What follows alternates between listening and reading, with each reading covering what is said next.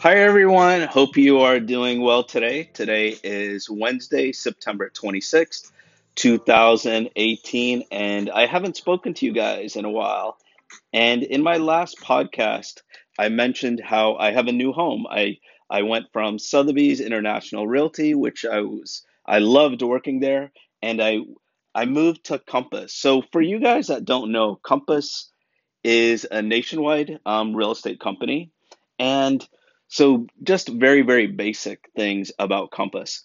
Compass, as far as agents are concerned, if you take all the real estate companies, the nationwide real estate brokers, and you take each agent and you take the highest production per agent, that is Compass. We have the most production per agent. Compass also hires only one out of every 1,000 people that applies for a job there. So it's pretty cool that that happens, and you feel privileged, special that you work there.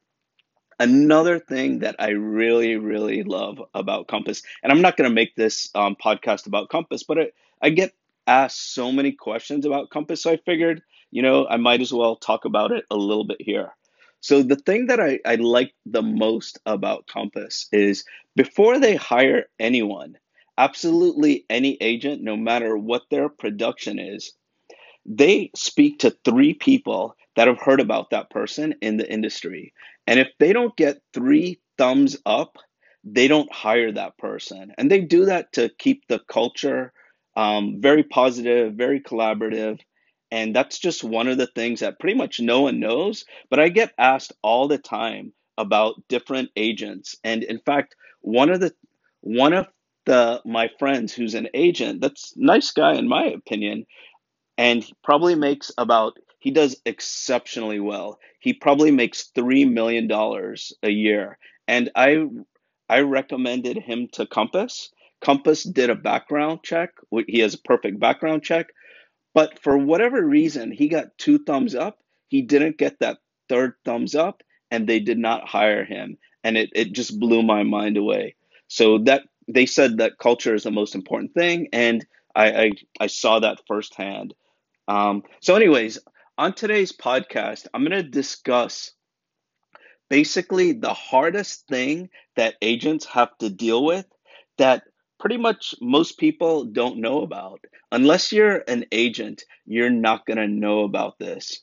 And you never see it in the $1 million listing shows or HGTV or any other real estate shows on TV. So the hardest thing for me, besides, the regular real estate stuff, but this is right up there, almost as hard as negotiating sometimes. But it's it's being like a wedding planner. As agents, we're wedding planners. We have to set up the schedule for clients. So, for example, if someone wants to see five or six properties on Saturday and it's a Wednesday, I have to call the agents and set up the appointments and figure out the best routes. Hope the agents get back with me because they're busy. Things happen.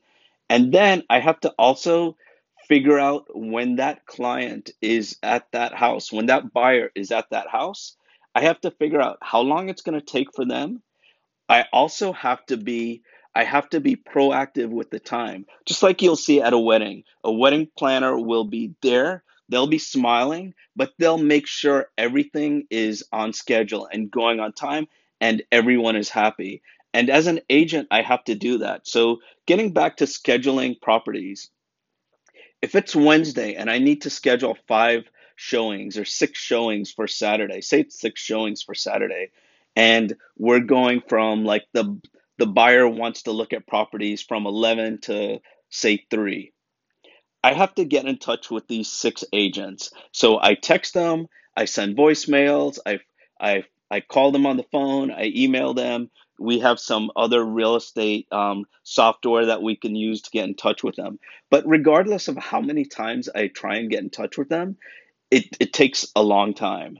And like I said before, I'm not blaming the agents. Everyone has things going on, but it's not that easy. So it could take me 5 hours to set up these appointments. And another thing that I have to do is So let's fast forward. It's Saturday. It's 11 o'clock. We're looking at properties. We're at the first property.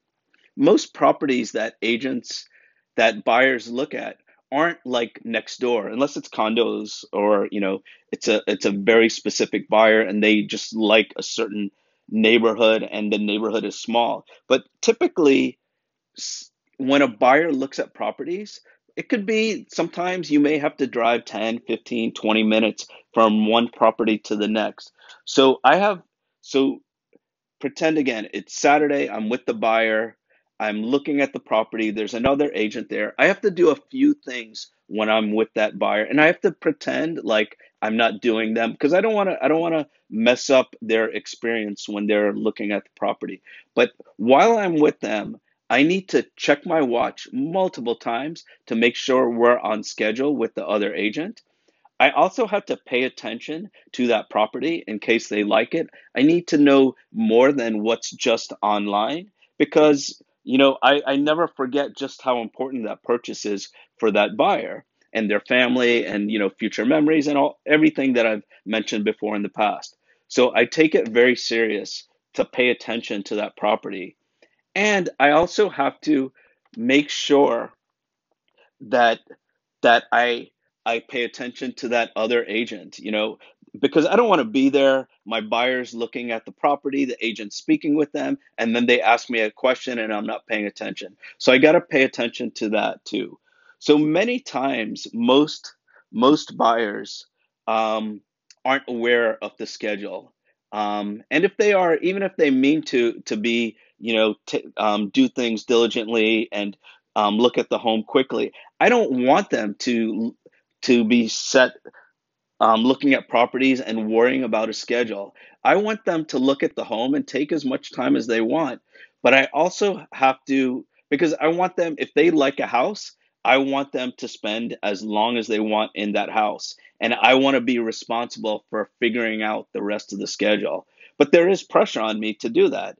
And at the same time, but when I have a client and they're looking at homes, I tell them before they look at the house, if when we go in, you hate that house, we don't need to spend 15, 20 minutes in the house to make that other agent feel good because, we're in the house. That agent didn't build it, and he would rather, if you don't like it after 10 seconds, just leave. And, I tell him I'll take care of it. I'll tell him, I'll pull the agent to the side and I'll tell him everything, and just so we can leave, so the buyers don't feel uncomfortable. So, anyways, while I'm with that buyer, if the schedule is running late, I need to contact that other agent for the next showing.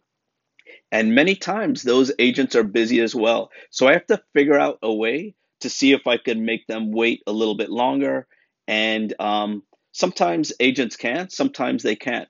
But once one showing is delayed and takes longer than it should, if I have to look at five other homes, we're looking at five other homes, I have to that schedule will change for all five. So during the showings that day, I also have to figure out how I can make up time because some agents can't change their schedule.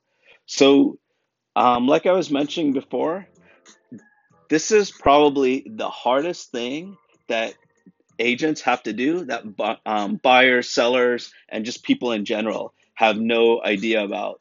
Because many agents that are new, one of the first things they tell me when I ask them how the business is, they tell me just how difficult this scheduling thing and wedding planner type thing is. So I get that answer over and over again when I ask these new agents these things. So until next time, hope you guys are doing well, and you can always see me online at theindianrealtor.com, or you can check me out on Instagram or any other places with hashtags at hashtag the Indian Realtor. So it's Wednesday. Hope you guys have a great rest of the week. And until next time, take care.